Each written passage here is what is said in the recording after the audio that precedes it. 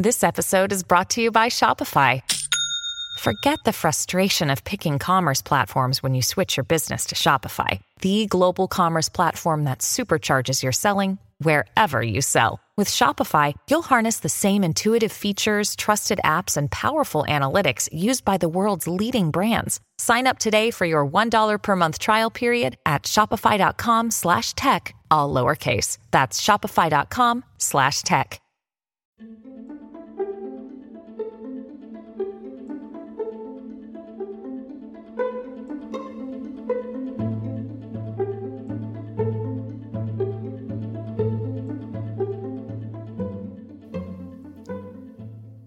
Share Radio's thought for this week is called Understanding Entrepreneurs, and it starts with a quotation from Tom Shave, a partner at wealth management and professional services group Even & Partners.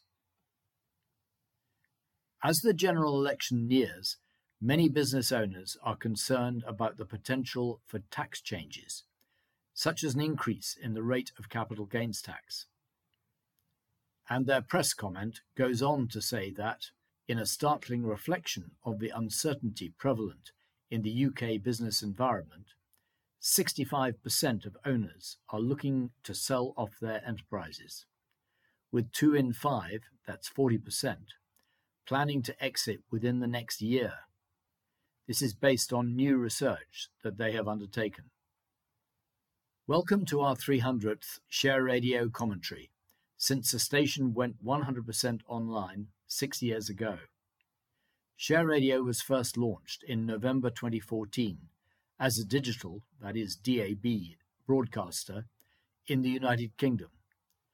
But during those first 3 years, the new business devoured a significant amount of startup investment, finding revenues hard to earn in the new digital streaming world in which we live today. So, Share Radio has found a new stability in its online model, supported by our regular presenters and our strong technical platform. Entrepreneurial activity is the heartthrob of business.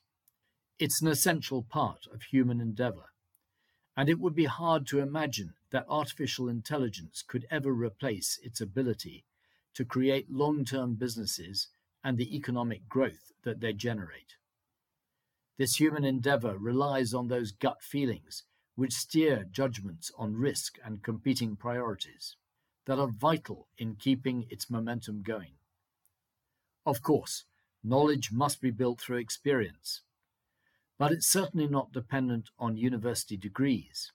Ask Sir Richard Branson about that. There is, however, a grave risk that many entrepreneurs may pack up shop and leave the United Kingdom in anticipation of harsh tax treatment in the event of a change in government, as reported in the Times last weekend.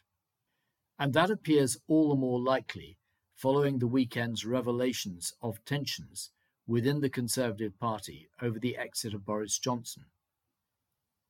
Politicians may speak of restoring growth, but their period of influence is very short-lived, as the experience of the last few years has shown us. So this week, we take a look at the drivers of long-term entrepreneurial activity, which are the key to building reliable growth for the future. Firstly, it's important to draw a distinction between serial and long-term entrepreneurial endeavors. The former are motivated primarily by making money, and are content to see the product of their efforts sold for the best price as soon as possible before moving on to the next opportunity. This process is closely aligned to the motivations of private equity, as we explained on 30th of May.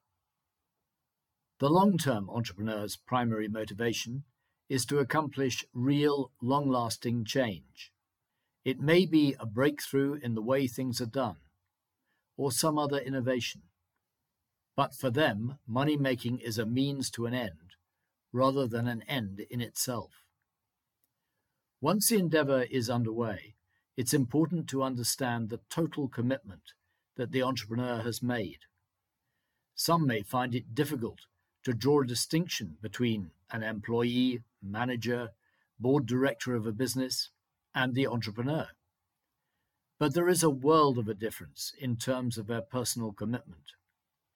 Any of the former can give notice and walk away at any stage. The entrepreneur risks losing everything by doing such a thing. When it comes to risk-taking, people often imagine that entrepreneurs have a substantial appetite for risk. This is rarely the case, however. Entrepreneurs, having made their commitment to their endeavors, are generally quite cautious about risk-taking.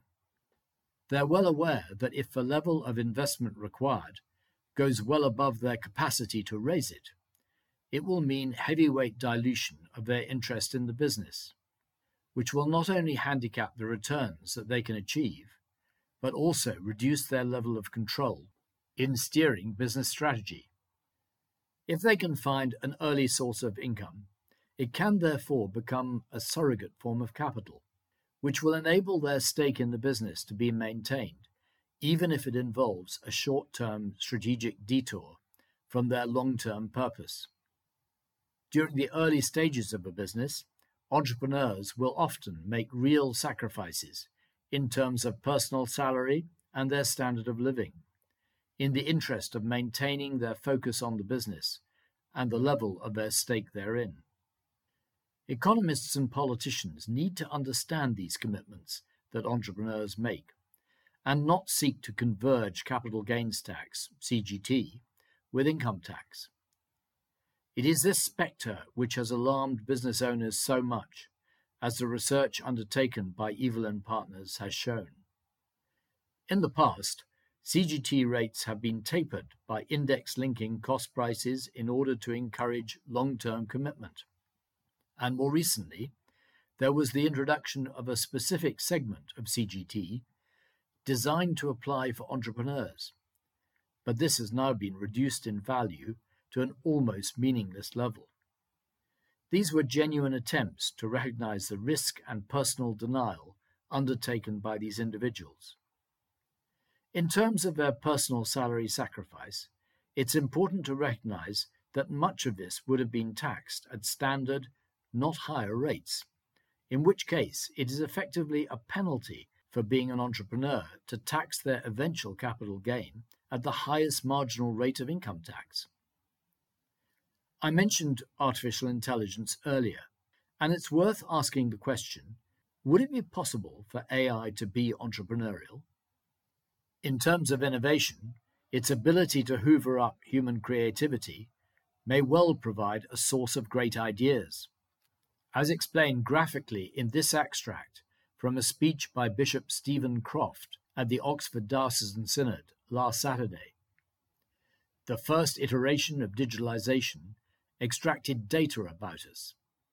In the first digital world, facts like our age, ethnicity, location, and viewing habits could be extracted or inferred with ever-increasing granularity, and then used to tailor our attention, surveillance to sell. But the onus was on our information and opinions, not our ideas. There have been a host of downstream harms and unintended consequences that we are still discovering. But now, even before that first cleanup is complete, generative artificial intelligence is coming for our creativity. Everything, but everything we write, or say, or sing, or paint, or draw, or sculpt, or everything, all of it, is, or soon might be, hoovered up inside a foundation model, because our creativity is the coal that powers this new generative AI furnace. In order for AI to emulate the entrepreneur, we need to ask how it would cope with the judgments required for risk-taking and setting priorities, which are so often based on human instinct. Could they be replicated? For short-term, serial entrepreneurs, that's possible. But for building long-term business growth, I would suggest that it's almost inconceivable. It could therefore be deduced that the capacity for generative AI to replicate entrepreneurial endeavor is inversely proportional to the duration of the endeavour. Over the past 40 years, the successful elements of my entrepreneurial journey have been in retail investment, principally with the Share Centre, the start of my journey to find a more egalitarian form of capitalism. There have also been several financially unsuccessful endeavours, including my attempt to establish aviation services in the Western Highlands of Scotland, and, it must be said, with Share Radio itself. It's been a bumpy road being an entrepreneur.